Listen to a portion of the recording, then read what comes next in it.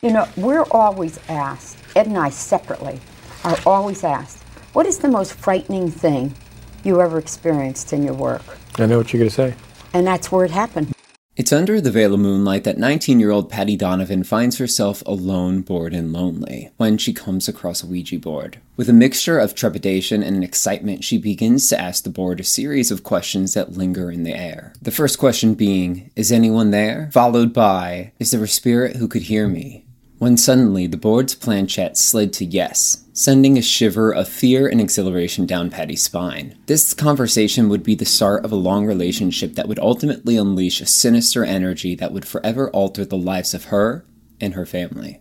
And ultimately, it would take the help of a priest named Father Charbonneau and the infamous paranormal duo Ed and Lorraine Warren to confront and drive out the malevolent source. Today, Ed and Lorraine Warren have become a household name, based on their paranormal investigations detailing their experiences with haunted houses, demonic possessions, and supernatural occurrences. While some of their cases have gained widespread recognition in the media, there are lesser-known cases that have not yet received the same kind of attention. Today, we will be looking into the 1974 Donovan family poltergeist case that occurred in West Hartford, Connecticut.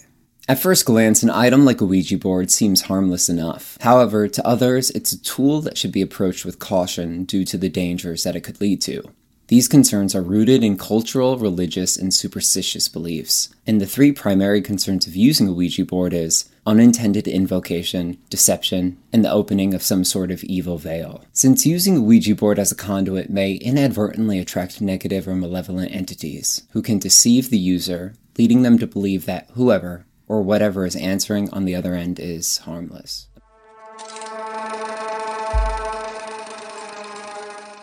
Well, it's the old story, Tony, the Ouija board. Now, people, again, often say, come on, it's a board with some letters and numbers on it. So what? The kids are playing with it. It's an invitation for spirits to come into your life. Mm-hmm. And that's what people do. This young girl invited in through the Ouija board. Suddenly, some of these answers were very factual. And when somebody does you a favor, they expect something in return.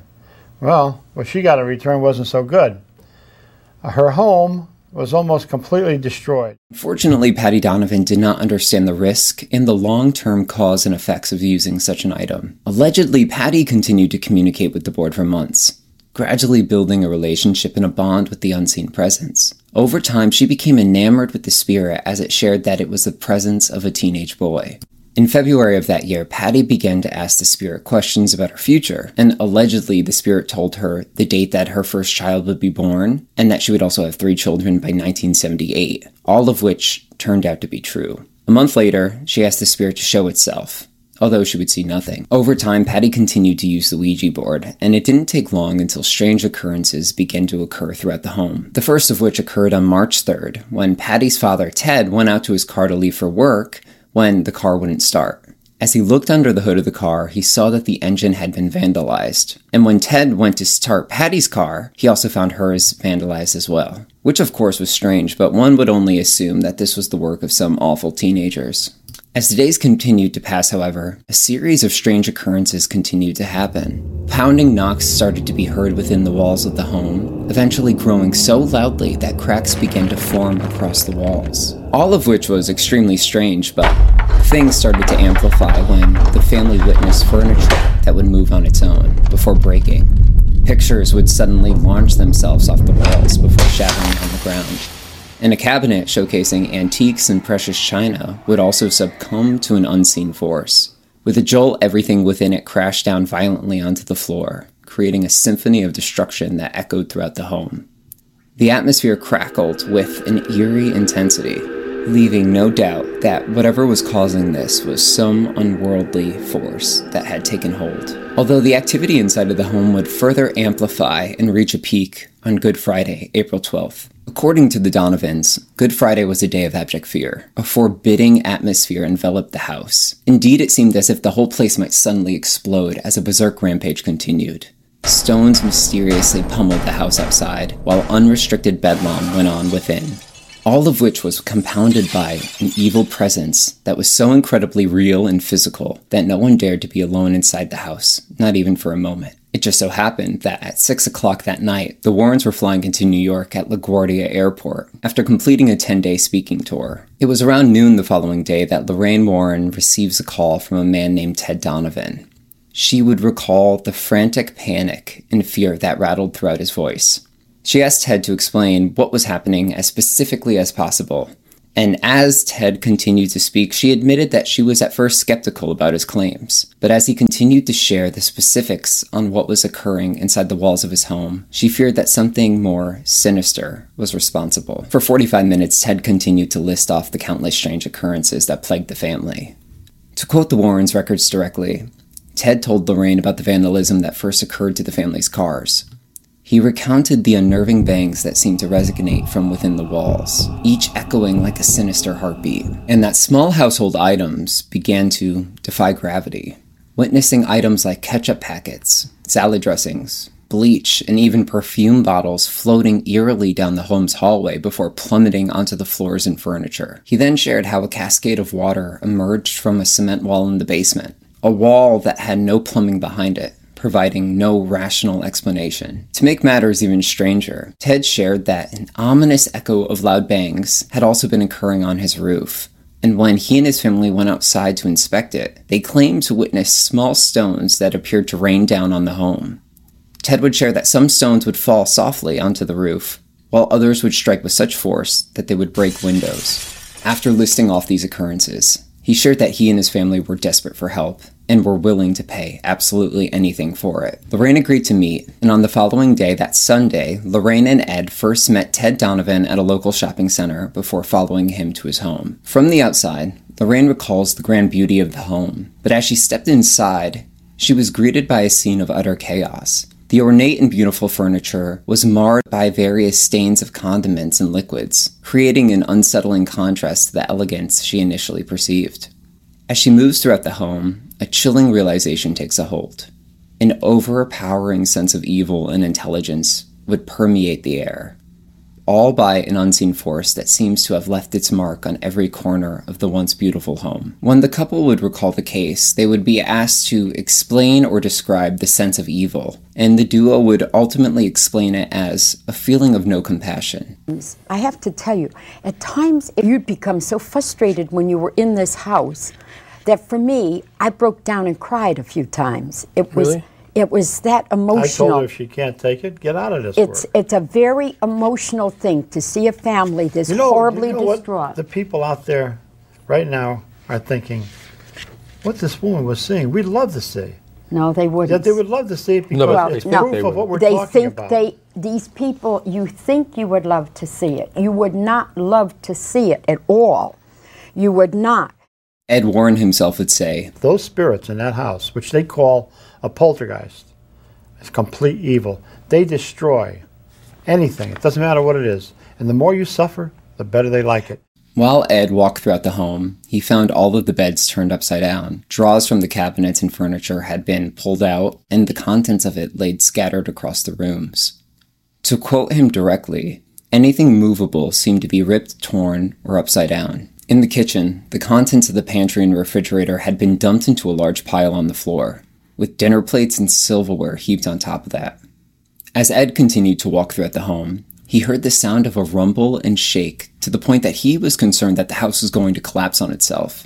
It seemed as if there was an earthquake occurring, and while Ed was attempting to get to the front door, he suddenly felt himself frozen and unable to move. Meanwhile, while this was occurring, Lorraine was outside speaking with a priest named Father Jason, when suddenly she became overwhelmed with the feeling that Ed was in jeopardy. As she ran through the front door of the home, she could see Ed walking in a trance-like state, with blood smeared across his shirt.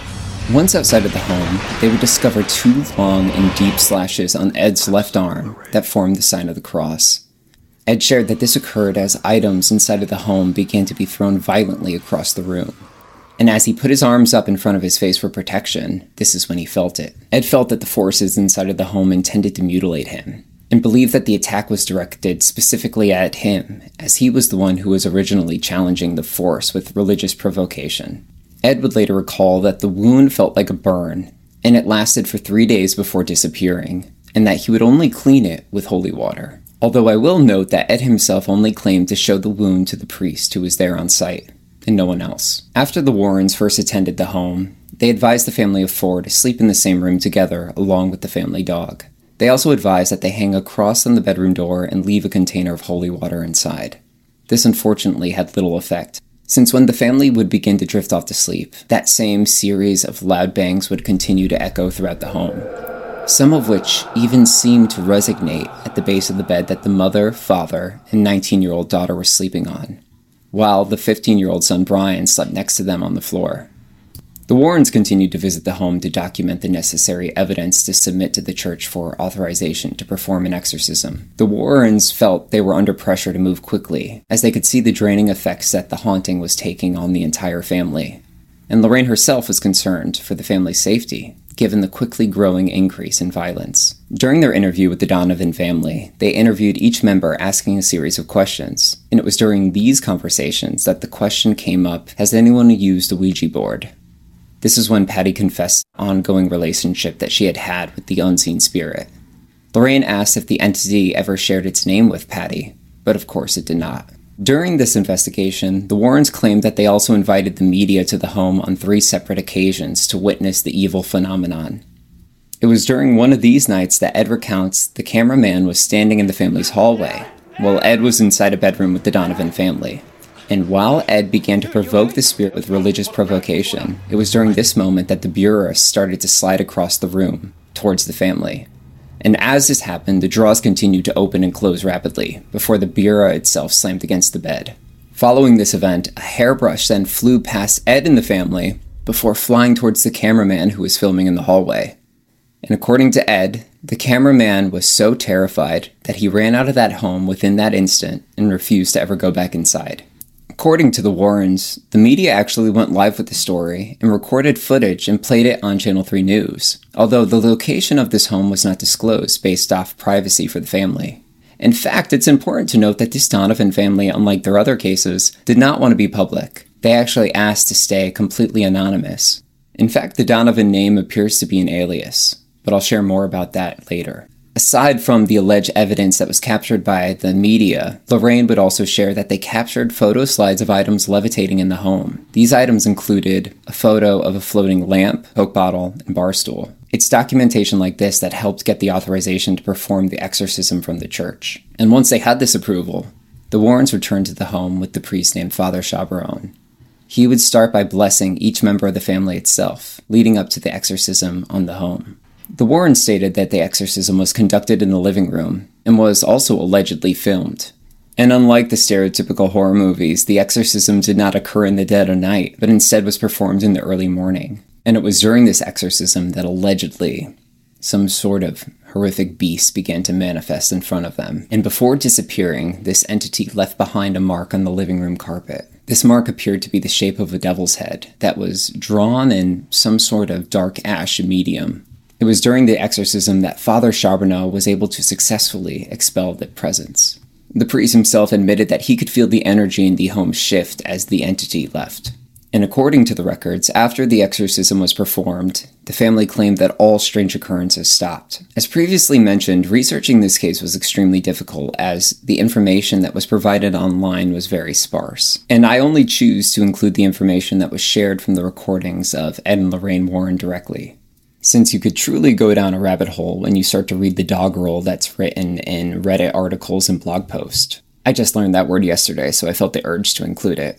So this way I sound like a uppity Moira Rose with my snazzy advanced vocabulary. But basically, doggerel, if you don't know, means poorly written or foolish. And honestly, when you read the blog posts and Reddit articles, it's apparent that people started to just have their own creative liberties, since those articles contain many inaccuracies compared to what the Warrens stated.